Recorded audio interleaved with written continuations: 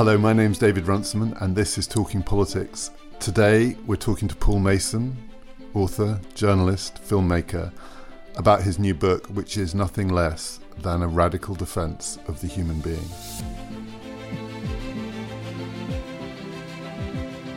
Talking Politics is brought to you in partnership with the London Review of Books. As politics speeds up, slow down with a subscription to the LRB, where Brexit and Trump are only part of a picture that includes, well, everything else. Read relevant pieces and subscribe at a special rate at lrb.co.uk/talking. Paul came up to Cambridge to record this conversation on Wednesday morning. We're joined also by Helen Thompson. There is an enormous amount in this book. It's about what it means to be human. It's also about what it means to be political, what it means to be on the left, what it means to be a Marxist. We're going to try and cover quite a lot of that, but it's primarily a book about human beings in the new machine age, the age of digital technology, and that's where we started. So a big theme in the book is that we have kind of mystified digital technology and we need to demystify it. We've imbued it with these kind of magical qualities. We often believe that it has powers that we've lost control over, and you want us to remember that these are machines, or tools even, and human beings built these things and we can decide how to use them. So just tell us a bit about how you think we've mystified these things, but also what the demystification looks like. Well, I was very struck by Galileo's first ever book on mechanics, where he writes, "I'm surrounded by people who don't know how machines work." At the time, exact contemporaries of Galileo were writing a machine is a thing for defying nature. And so Galileo just sets to work with his geometry and shows in these 30 pages that indeed a machine is a thing for channeling the forces of nature. Galileo performs in this book the first demystification act. He says, look, a machine simply transforms energy in, energy out, but in a different form. And I was struck by, when reading that, by the similarity to what Smith does in The Wealth of Nations. So Smith says, look, machines are not creating any of the value. It's the labour that is creating and embodying value in the product. And you can really see that if you go to Kirkcaldy and you think about him in a little workshop watching some early steam engine being made, you can see that it's the people that add the value. So I thought, well, one thing we have to do about computers is to demystify what they are. They are machines. Software is a machine. A silicon chip is just a machine with 1 trillion switches that don't move. They neither produce value, nor do they produce energy, nor do they produce information. But they do produce vast amounts of utility by transforming the information that goes into them. Now, if you look at it like that, what are you up against? Weirdly, you're up against a heck of a lot of scientists in rocket science, in cosmology, in subatomic physics, but have tended to indulge in the metaphysical belief that the universe is a computer. Much like a scientist once said, you look at, Carpenter looks at the moon and assumes this must be made of wood. Modern science is full of assertion about reality that likens it to a computer. I just thought, no, we create them, we can decide what they do, and we have, at the very least, the right to a debate about our right to control them. But what we don't have is the ability to go to Kirkcaldy and see the demystification that comes with actually finding a site where you can watch the machinery in motion. So part of the mystique of these things is there is something really opaque going on. What Galileo does and what Smith does, but even more Marx, when Marx, I think, perfects the labour theory of value, which is what we're talking about, is you have to use abstraction. Because Marx says in the preface to Das Kapital, you can't perform a chemical experiment on capitalism. You can't refract it. You can't break it down into its elements. What you have to do is use the power of abstraction to work out what's going on. And I think that what technology is doing is transformative for life on this planet. It is producing, with relatively small amounts of mass and energy, huge amounts of utility. But that's not a mystical process. You have to try and say, well, the economics of it is this, the physics of it is fairly clear, but the social impact is the thing that we haven't begun to understand. Well, you need to therefore apply abstract ideas to what is the social impact. And in part of this book, I spend some time trying to explain what the social and economic impact of the decisive automation of processes is going to be. And for me, it is that it challenges the fundamental social relations of capitalism. I was just going to pick you up on the energy question, though, because there's a number of things I could say about the energy question in relation to what you say about how we got from the 70s to now. But if we just stick with the machines, if we're heading to a future where machines are a fundamental part of it, AI is a fundamental part of it, that is not something that can escape from energy questions. It does have, it seems to me, energy constraints on it, including the fact that the more machines that we have doing the kinds of things that they are now doing, the more electricity that the world needs.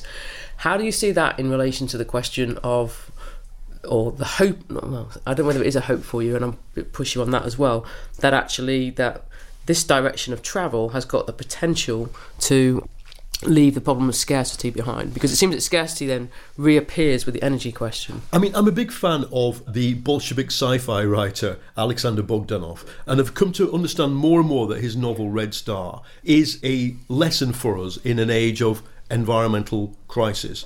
Because Bogdanov describes a perfectly achieved communism of full automation and classlessness, which is in crisis because of the environmental limits. That is, the ecosphere of Mars, which is where the sci-fi novel is set, can't support it. Now, that, I think, is a perfect framework for what people like me, who do advocate a form of automated utopian socialism.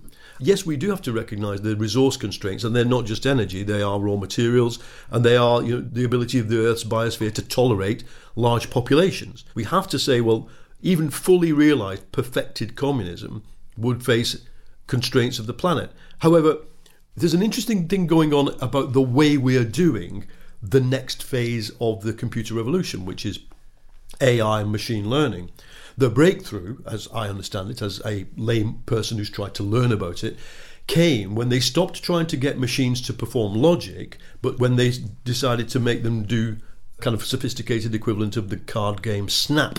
That is, you provide it with a stack of circumstances and it has to go snap. That's the best one for us at this point in the game of chess or Go or flying the aircraft. So it's reliant on large amounts of data and therefore large amounts of data storage and therefore energy. And in this sense, I have a hunch that the artificial neural networks, this phase of the AI revolution, maybe in hindsight we'll see it as a kind of Stalinism, like the first 5-year plan, utterly wasteful of resources and utterly reliant on, as it were, firepower. So I think that one wants to remind the AI industry, remind the big data industry, and remind computer scientists that there are these resource constraints, and that with ingenuity, presuming we can move to a zero net carbon economy, then everything you do with a piece of silicon and a wire has an environmental cost, and therefore you've got to design into it more economy. But doesn't that then actually rely on the almost near faith that technology can actually take away the constraint? That actually it's not a hard, if you like, constraint generated by the laws of physics about energy. It's something that human ingenuity, real technology, can ultimately surpass. So ultimately, in your version, it's not a constraint. No, I think it is a constraint. And in the book, I do this kind of quite brief critique of Marx, and part of it is, of course, that Marx assumed that what you've just said, that there are no technological constraints on human development on the planet, and he was wrong. But I think that technology has the ability to design in quite a lot of mitigation. But then we have to design human systems that really remind engineers at line 1 of the code, what are you going to do here to make the society better and more tolerable and a good society, and what are you going to do to save the planet? But does that then mean it depends on the engineers? Because these are fundamentally political questions. But if in the end the future of humanity depends on whether the engineers write it at the beginning of the code, it's politics depends on them. Well, we're in an age where I am convinced the AI revolution will transform almost everything about the way industrial society works. Because if you think about it, all that's happened so far is a bit like writing a macro. All a robot in, say, a Nissan factory, it just does copy-paste over and over again, and it copies what a human did. AI, according to the people who I've talked to write this book, will think of its own processes. It will start to give answers to questions we haven't asked. For that reason, it's not politics, it's civil society needs to have a voice in the shaping of this technology. I've rubbed up against this weird world of AI. I've walked into faculties at universities that are quite well known for AI, where they've never seen anybody who isn't a scientist for quite a long time. And I've said to them, you do realise that the classic engineer's problem is that you go, what is the ethical use of a killer robot? And you go, well, that's a really interesting question. And while you're solving it over there in the law faculty, I'll just build one here and show you how it works. Many of them don't realise that that's what they've been doing. We could talk about Google DeepMind. Google just blew up its own business, effectively, because it started a project with a hospital in London to use big data to do a perfectly brilliant thing, which was to treat kidney disease. And about a year and a half into it, their ethics committee said to them, nothing of what we're doing is ethical. Oops.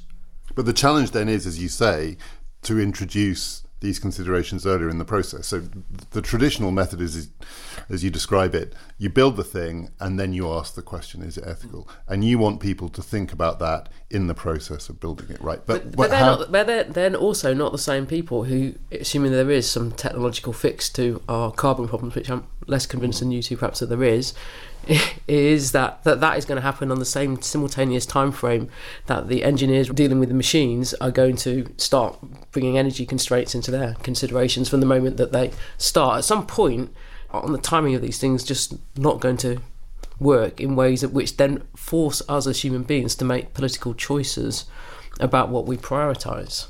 Like, do we prioritise a future which includes AI in the way you're talking about, or do we prioritise dealing with resource constraints in the future of the planet?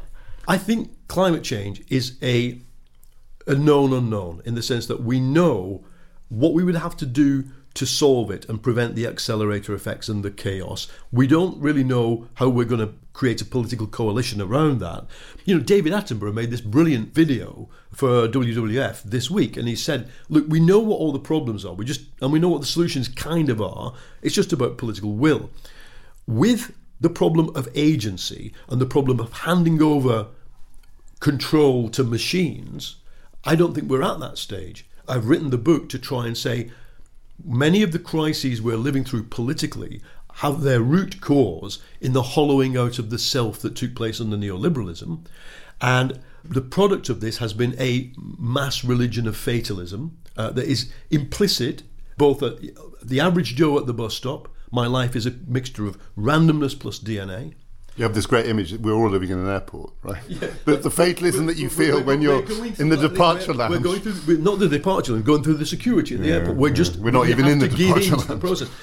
So I think that the problem of this mass religion of fatalism, it also has its high priests. You go into any airport book stand and you can pull off the shelves, Harari's books, which we are all algorithms. We have lost the power of agency. We've lost the power of, we're doomed. We are just machines. And then you go into the humanities faculties, and postmodernism is now reinvented with a new life as posthumanism, because, as one of the key postmodernists says, Rosi Braidotti, there wasn't much money left in the postmodernism industry, but posthumanism, my goodness, everybody wants to talk about it. So this is a very bad time to be trying to assert the beginnings of control over not just AI, but over the combined series of technologies that will have begun indeed to transform human life. If you think about smart cities are here, they're beginning. The question of who owns the data is being solved in a very different way in left-wing Barcelona than a kind of right-wing city where it's all being done by Accenture and Cisco Systems. So we're stumbling into the moral and ethical questions of large data systems that control aspects of human life. Why I deem that important is because the Enlightenment's quite a temporary phenomenon, and it's also a quite geographically limited phenomenon. And I'm quite worried about its disappearance. But there must be some space between, there can't just be a binary, can there, between sort of the fatalism that you've just described and the techno-optimism. And I know that's a bit simplistic to say that you're in the techno-optimistic camp, but there must be some space in the middle between these things in which we say that human beings have agency over some things and they don't have agency in relation to others, not least the laws of physics as they regard in regard to, say, energy. On the energy, as it were, on climate, I'm accepting your proposal that there is a constraint and that we have to work towards it, around it. My project is abundance. My project is decisive automation. Yeah, well, I always say it's pools of relative abundance. You know, if I walk out of this room with your ballpoint pen, you're not going to call the campus police force to chase me back to Cambridge Station. You're not asking me to pay for this cappuccino you bought me. There is a slight pool of abundance on some things. If we achieved that in transport, healthcare, education to post-degree level, well-being services like massage, physiotherapy, dentistry, if we achieved that, I think for many people it would feel quite abundant. The problem you raise is absolutely correct. Energy is limited, the planet is limited, resources are limited, and therefore everything we do has to be done as a workaround. But yeah, there's in the space between, as a humanist Marxist, what I believe is that, certainly free will, it's something that you achieve through struggle. A peasant in 14th century France doesn't have much free will, nor agency, which are different concepts. But a person in Bogdanov's Red Star sci-fi utopia has a lot of both, because they've created the circumstances through struggle. So one of the things that connects post-capitalism and the new book, and one of the sources of optimism, is the abundance of information and the ways in which information and ultimately knowledge can be shared or socialized in ways that maybe Marx foresaw. It depends on network effects, it depends on very low marginal costs and so on. Yeah. And I think most people have this kind of dual experience of this thing, that we're all aware that these amazing things are becoming free and accessible to us, and we have very little sense of agency over the processes by which that is achieved. And it is part of the mystification of this machinery that these network effects, the fact that we all end up on the same network, produces these extraordinary benefits. And yet at the same time, we feel relatively powerless, because do we have a choice? No, we don't have a choice. We're all on Google. See, the airport book version of this is Jeremy Rifkin, that capitalism is abolished because network effects spread and everything becomes cheap or free. No, instead, what happens is that the whole of society is now, for the last 15 years, we don't write economic history in chunks of 15 years, the whole of society has morphed into a kind of, if you think about the way white blood cells attack viruses, to continue that analogy, the new thing is the network effect, but the reaction of the system against it is to create huge monopolies that suppress it. And so information, said a Silicon Valley guru, wants to be free, but of course it's not only everywhere in chains, it's everywhere high priced. A music track, this podcast, its natural price should be close to zero. But if it were to go out as an iTunes track and be charged for 99 cents, no one would blink, because Apple, with its monopoly, can create prices. So what I'm trying to say is that information technology and the revolution we're living through has not created a fourth industrial revolution. It's created a social relations of production that are designed to suppress a fourth industrial revolution. And that is the contradiction in which we live. Now, that's very much the subject of post-capitalism. Here, I'm trying to actually bring the extra bit to that discussion, which is a little bit more of, what do you do about it? What have we begun to do? Break up Facebook. That's now the programme of Elizabeth Warren, presidential candidate. Mandate open source software. That's what Ada Colau, the mayor of Barcelona, is doing. She hired the most anarchist chief technology officer one could imagine. And they just attacked the social relations of monopoly capitalism in Barcelona. So we're starting now to go beyond that. We have to be able to ask ourselves, who is going to do this? Who is going to be the agent of change? And that was what I wanted to try and look at in this book. There is one sort of seemingly emerging political choice here. I mean, if you do it in terms of Democratic presidential candidates, there's the kind of Green New Deal version of this, and then there's the breaking up of the tech monopolies version of it. They overlap in various ways, but it's starting to look potentially like a political choice. or at least a sense that you're going to have to pick your preference between these two. This isn't all about climate and whatever, but when you see that, I mean, is that a false choice? I mean, do you think politically people are going to have to merge these two? First of all, I think there's a lot of, unfortunately, rhetorical positions being taken by these presidential candidates.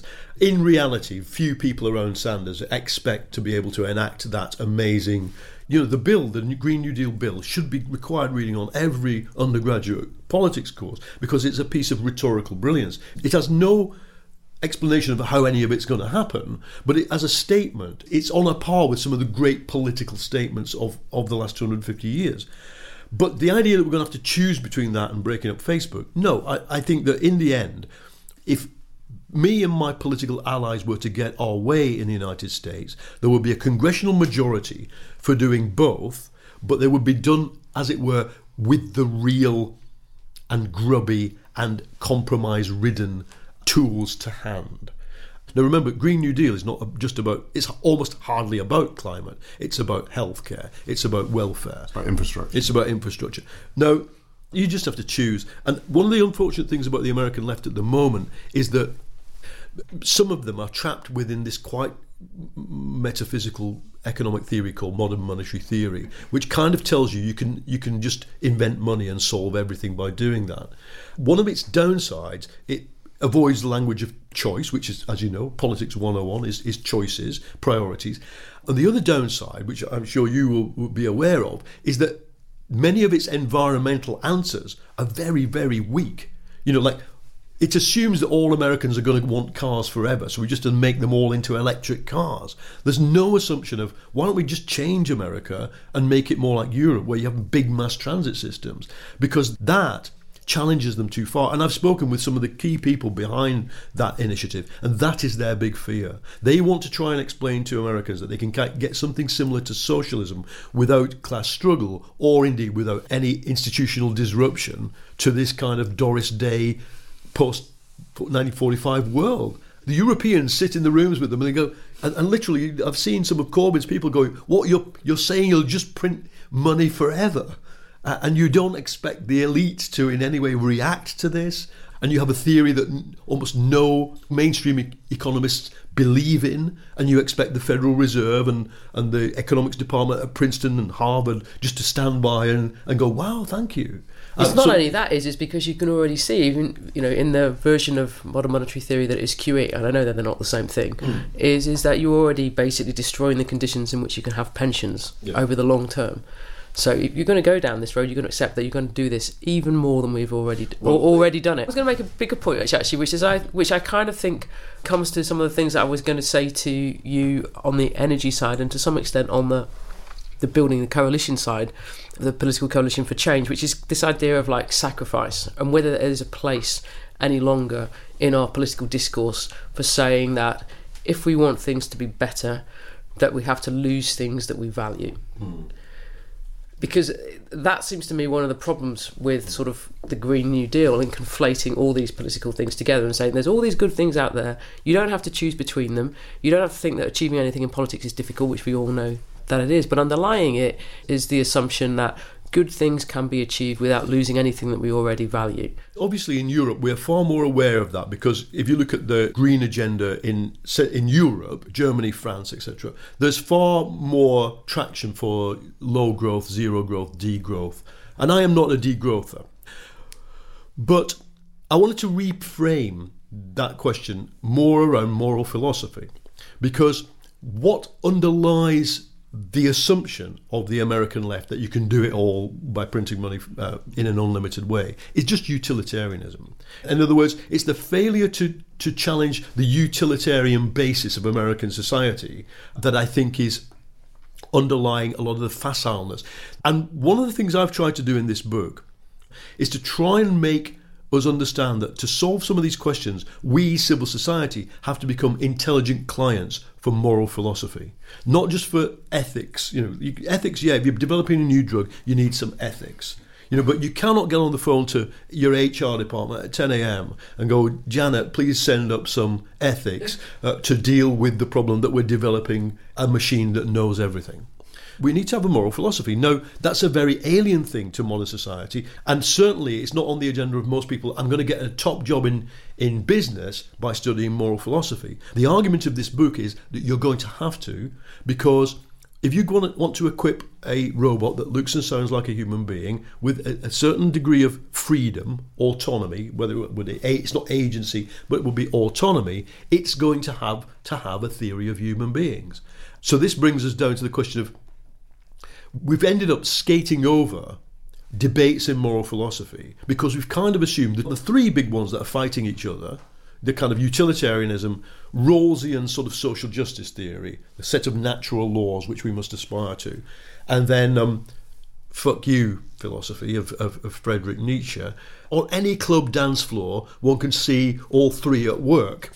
But what I wanted to sort of inject into it is an Aristotelian Marxism, which says, no, there is a virtue ethics to be pursued. This is a long answer to your question, but to come back to the question of what needs to be sacrificed, that which needs to be sacrificed, for me, is that which leads to the eudaimonic conclusion of a good society and a good person within it. And I think that both climate change and the challenge of AI and the challenge of automation to solve a lot of the problems we face all must lead us to a debate about that. Talking Politics is brought to you in partnership with the London Review of Books.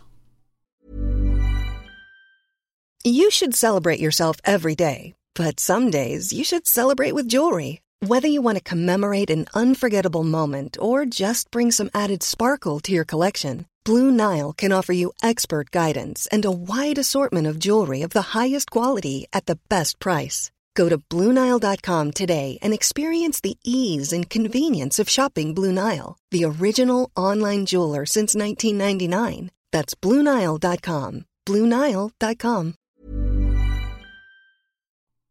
One of the challenges, and it goes back to the demystification project, is when you demystify the technology and you say these are machines and they are machines for human use, it inclines towards the kind of utilitarian approach. And it's the same with money. You demystify money and you say money is not this special thing, it's a tool for human beings to use, so let's use it to achieve our purposes.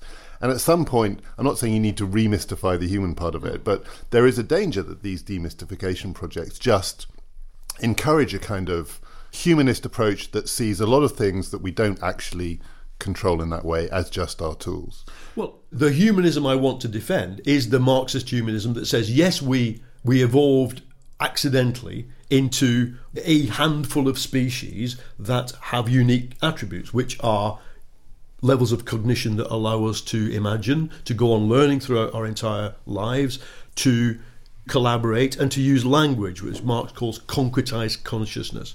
That, I think, is established by anthropology and by science, that those are the attributes of the human species, the several of them that came together to form Homo sapiens, or of which Homo sapiens survived.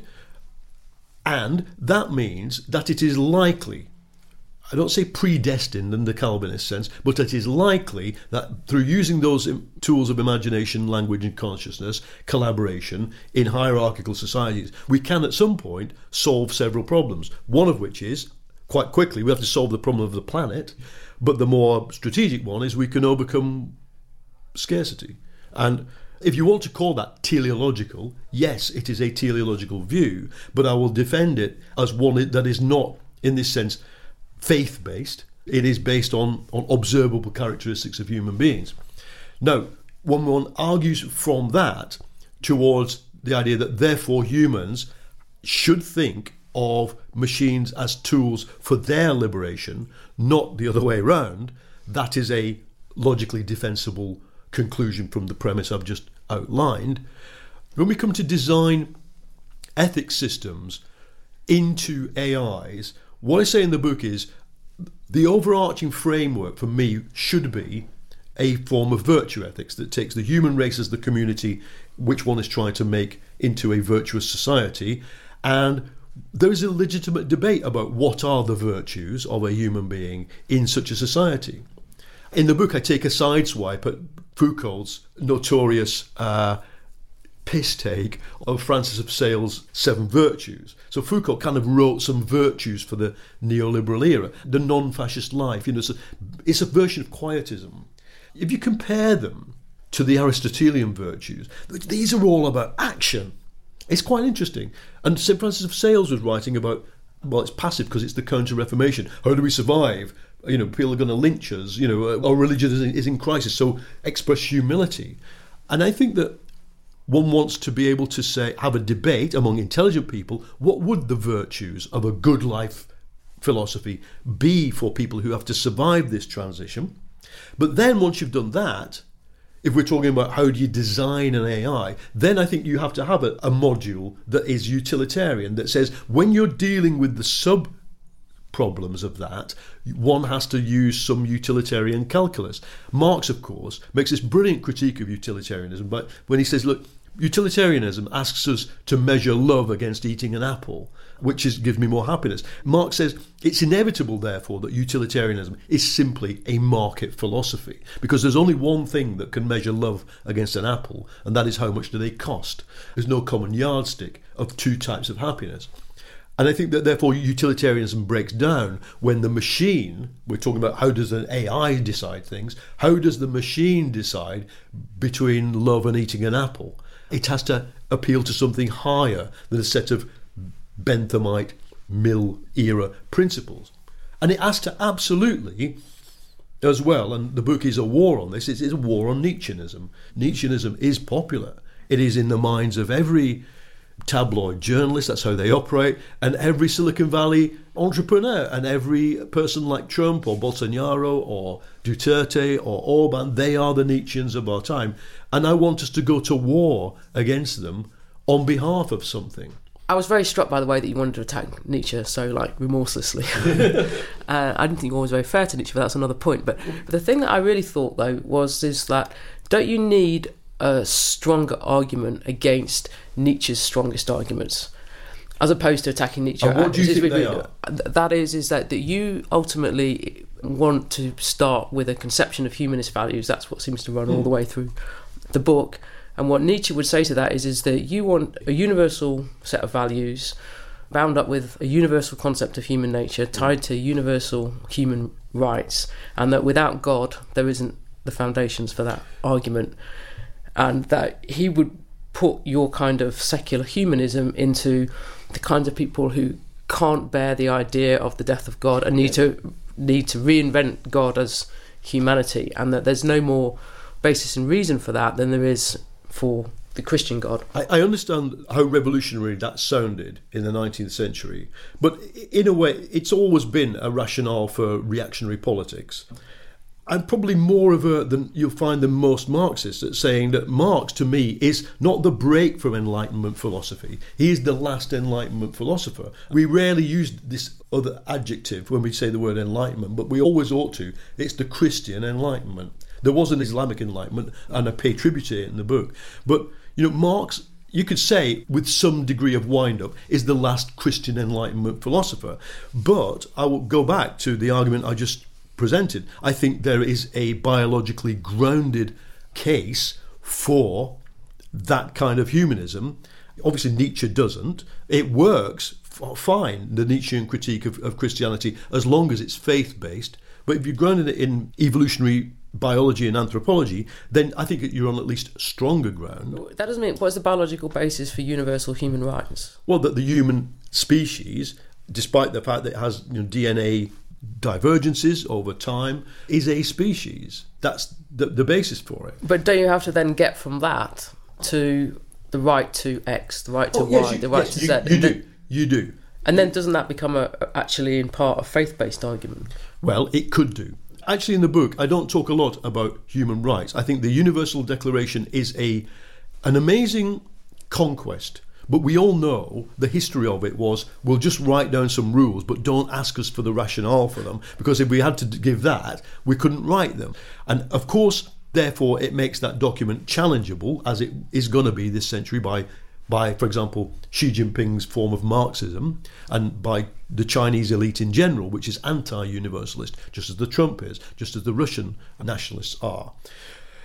But the fact that the rights thing is a construction of human society. I wouldn't necessarily try and say, because there are universal human attributes, one has to have universal human rights. The fact is, we have got a written set of human rights that are universal, and for now, I'd like to defend it. If I wanted to extrapolate from my biologically determinist view of human nature what those rights should be, it might not be the ones in the Universal Declaration, but I don't want to unpick the Declaration, because I think that the unpicking of it is the biggest battle that the next generation is going to have to fight. I mean, it gets me on to what I was going to ask you about the role of people who are religious for you in the alliance that you want against who you see as the forces that need to be defeated. So in some sense, what you want to call those who are going to be tempted by authoritarianism and fascism. And you say that the left needs an alliance with those who essentially are neoliberal centrists, to use that language, or at least liberal centrists, if not neoliberal centrists.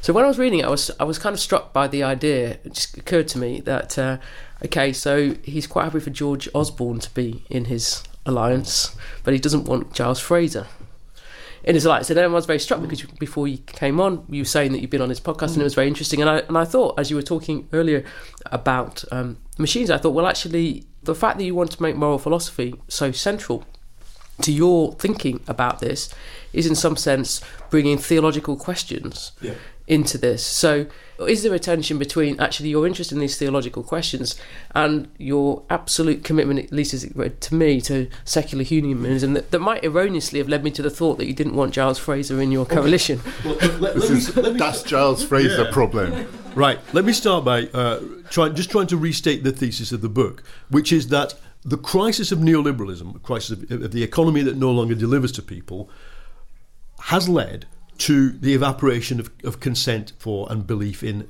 democracy and the rule of law. That's what's happening. And that's not a separate problem from the problem of algorithmic control and the use of massively asymmetric technological power to control us. It's the same problem. All of it is rooted in the effects, we'll call them sociological or psychological, of 30 or 40 years of neoliberal practice on the average human self. That's the basis of the book's argument. And I say, therefore, the way forward, before we start talking about alliances, political programs, and there is a de facto political program in this book of transition beyond capitalism, but before we start talking about that, we must realise that the task is to both personally and politically to create conditions for individuals to try and rediscover the 360-degree human being that neoliberalism tried to destroy. Neoliberalism made us into real versions of Homo economicus, which Mill and people like Mill only saw, I would argue, as a metaphor. And as Foucault says, he says such people are eminently governable. If we're governable by the neoliberals, which we were, we'll be eminently governable by the Trump and Duterte and Orban generation of autocrats, and will eventually be eminently governable by machines controlled and designed in Silicon Valley. So for me, that's the core argument. What alliance does it lead to? Before I come to Giles Fraser, and let's he's a real person. He's actually my neighbour in South London. And if he's listening to this, we're not meaning anything special. It was the alliteration that I was drawn to when I formulated the thought. A religious social conservative, but with nevertheless a communitarian outlook. In other words, he definitely does overlap with me on some things. Now, who do I want in my alliance? First of all, there is in this book a theory of who is the agent of change. And that is, the old Marxist theory was it's the proletariat. And I overtly said that's wrong. But there is an agent of change that is more complicated than the proletariat, and that is everybody who's exploited by capitalism through all its different tentacles, both through the credit channel, both through the exploitation at work channel, through the co-creation of brands, through domestic labour. That is the agents of change, and nevertheless, it operates in political system. So right now, in America, the enemy is clear. Hannah Arendt perfectly sums it up on totalitarianism. It's an alliance of the elite and the mob. You often hear that thrown around, but the sentence where she talks about it is really interesting. She talks about Goebbels, what Goebbels delivered for both the elite and the mob was access to history. That's an amazing phrase, and I think that's what we're seeing with Trump. It's the evangelical Christians who believe Trump is being attacked by witches right now. Okay, this is what they believe. Their Calvinist predestination craziness in their heads, the white supremacy in their heads, none of it has access to a history where there is progress. So there has to be reaction. Ohio, I visited an abortion clinic in Ohio and met loads of nutty Christians who wanted to ban abortion from the moment the heartbeat of the fetus is heard. That's no policy. There are no more abortion clinics in the state of Ohio. So that's what they need. This section of the elite that Trump represents and the mob, that's what they want, access to the reversal of history. So the alliance we need is everybody who has an interest in stopping what the elite and the mob are trying to do to America. And I see a progressive social conservative like Giles Fraser as a potential part of the alliance on some things.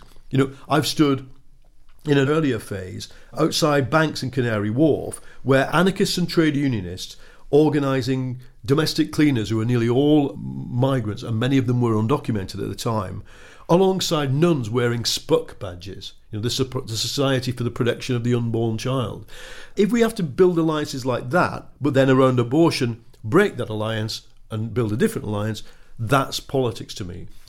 I said it to a former Goldman Sachs banker, Luke, if Goldman Sachs wants to fight the form of fascism, the emergent alt-right fascism that we're seeing, let's form a popular front, Dimitrov style, 1935 style, and fight it on the understanding that if we defeat it, we have radically different projects. So one possible question about who are the agents of change is that this is generational at some level. And you kind of hint at this at various points. And as you say, people don't write economic history in 15-year cycles, but people live it. And some people have known almost nothing else. Is there any sense in your mind in which it's possible to conceive of this as a project of a younger generation?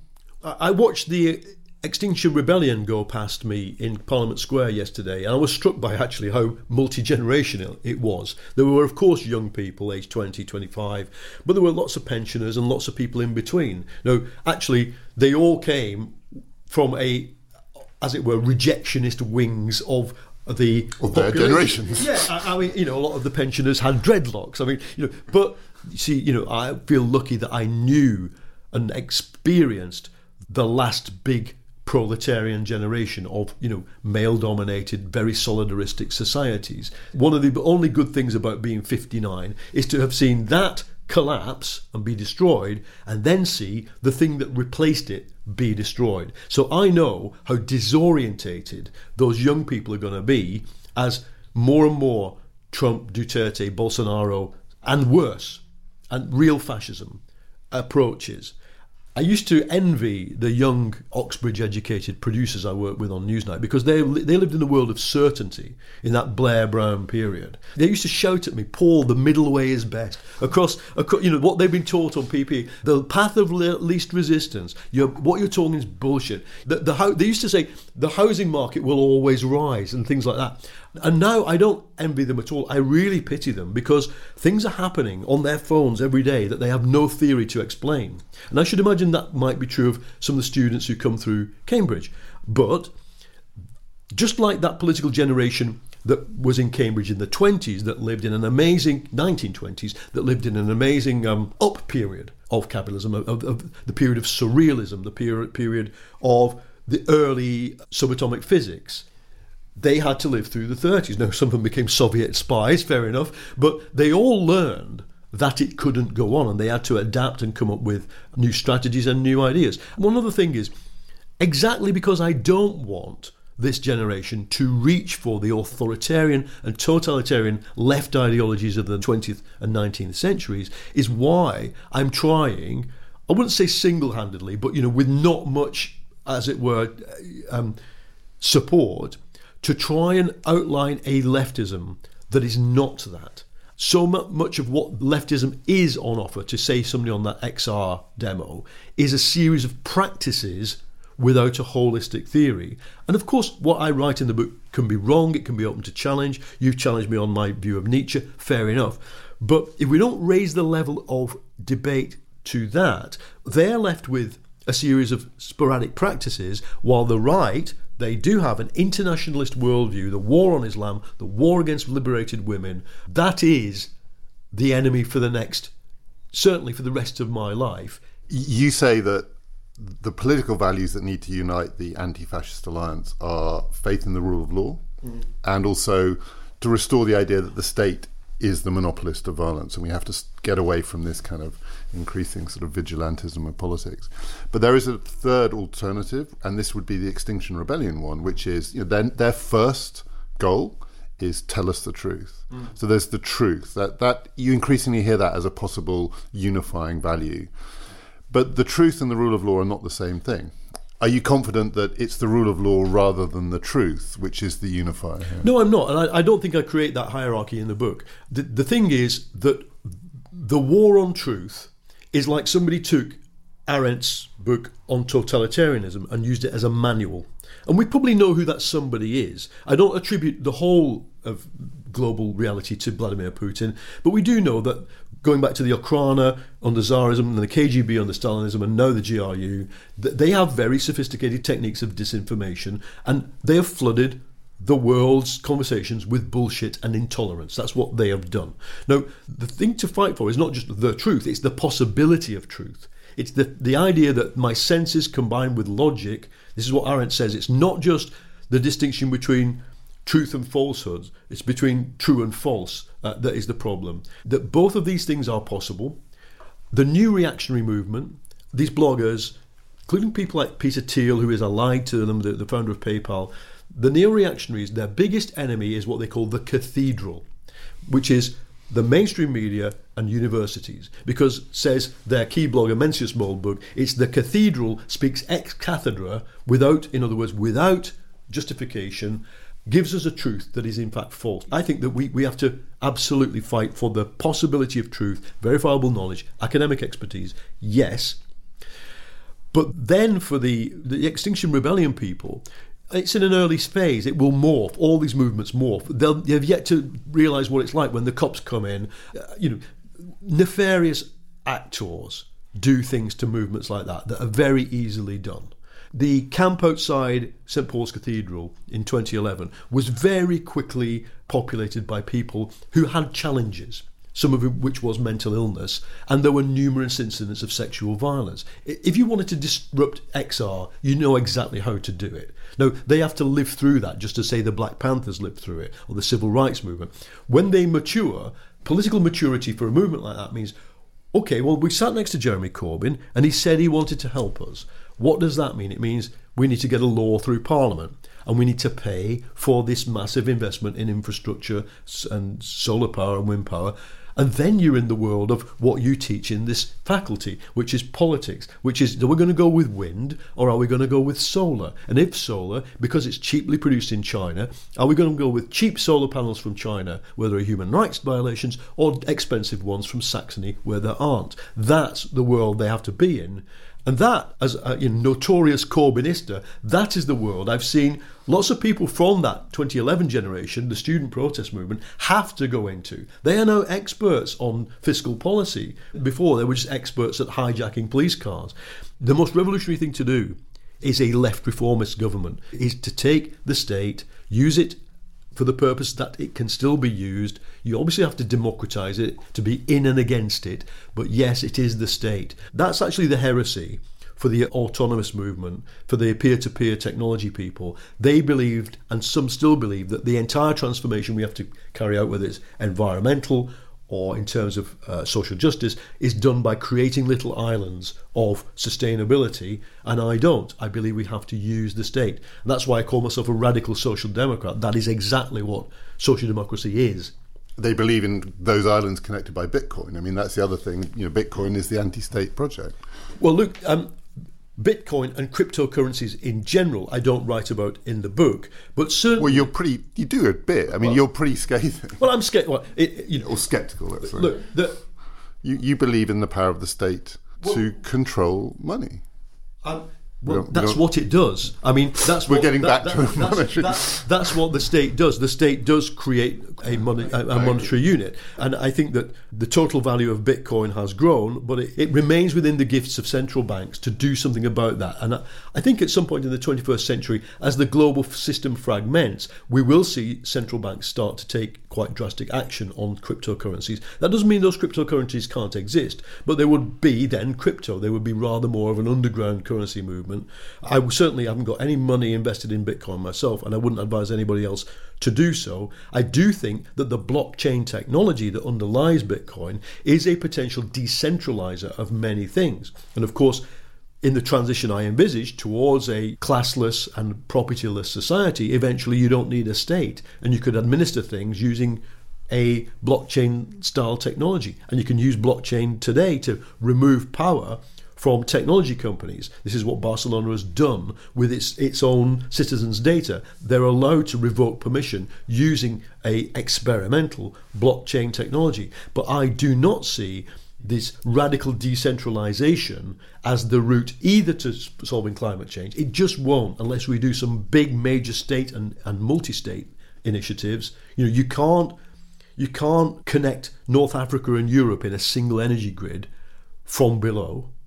And when it comes to the state having a monopoly of violence, see, that might rankle with a lot of people, especially people on the left. But the reason I raise it is because you read Hans Mommsen's account of the rise of fascism. What is so telling about that in Germany is the importance of low-level violence and threat.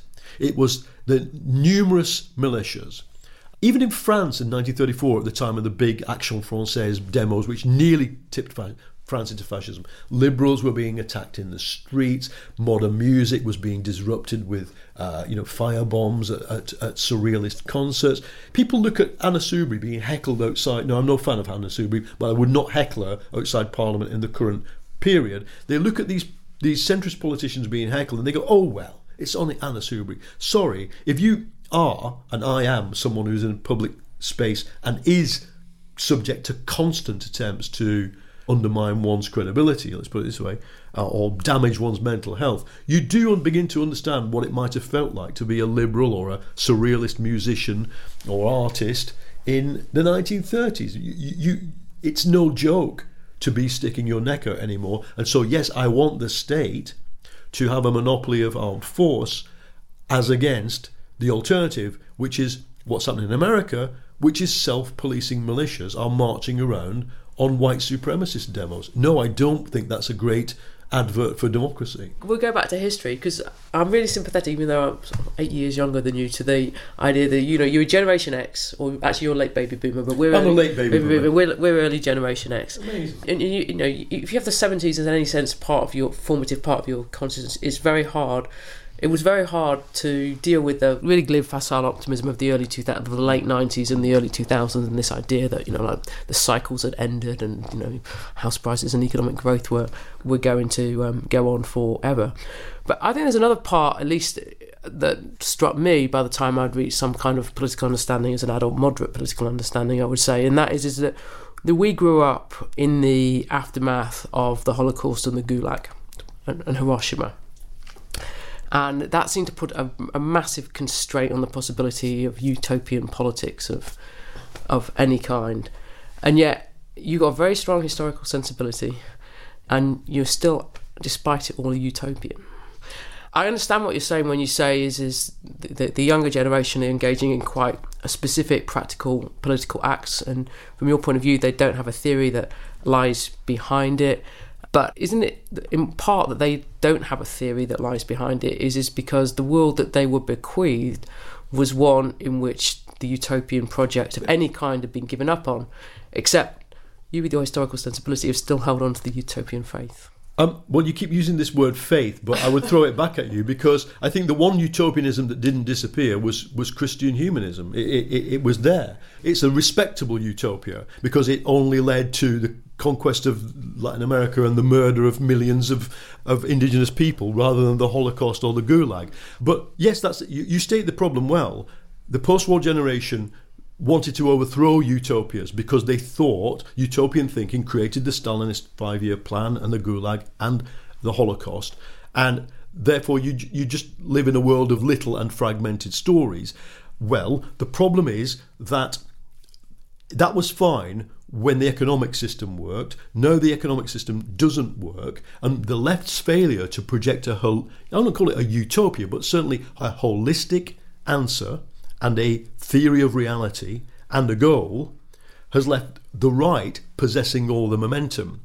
And, the other thing is, one of the big, possibly justifiable critiques that is given against the left by liberalism is that the left's obsession with elites leads it towards this kind of conspiracy theory of, at its worst, the anti-Semitic Rothschild mythology. Now, if you look at my writing, the one thing you can't accuse me of is of personalising this struggle. I'm trying to make it systemic, and the only way to make it the critique systemic is to pose the possibility of a systemic solution. And that you call that a utopia if you want.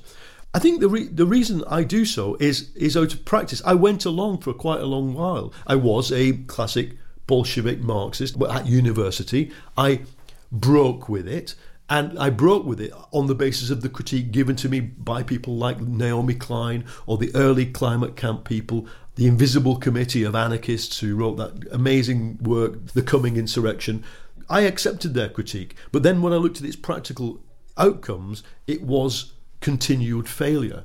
Because I'd seen Keynesianism and sort of left socialism also continually fail.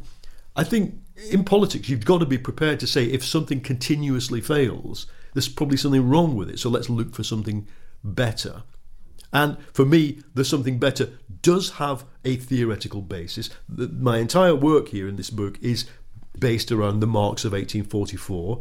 I'm sure lots of undergraduates, probably even here, will say, this is Hegelian claptrap, which what someone tweeted against me recently. This is all Hegelian claptrap. Well, I'd rather be facing that kind of critique, which I think I can deal with, than the one that you don't have an answer and you're obsessed with a conspiracy theory against an elite.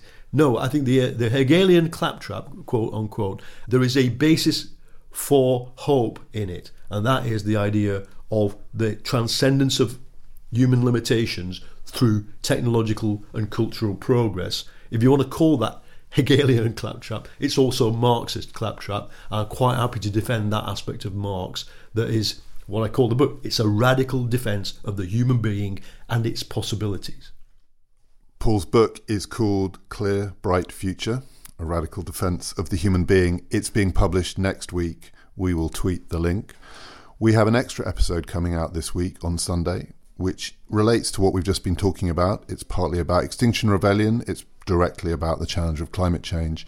It's with David King, who was Chief Scientific Advisor to the Blair and Brown government. He was also Britain's climate ambassador, including at the Paris Climate Conference.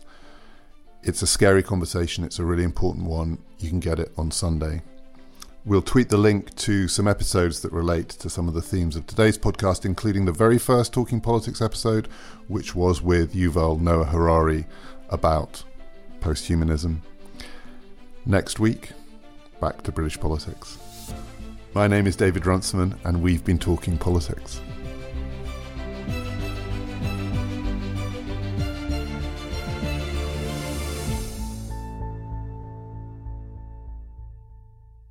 My name is David Runciman, and we've been talking politics. Ba-ba, ba-ba, ba-ba.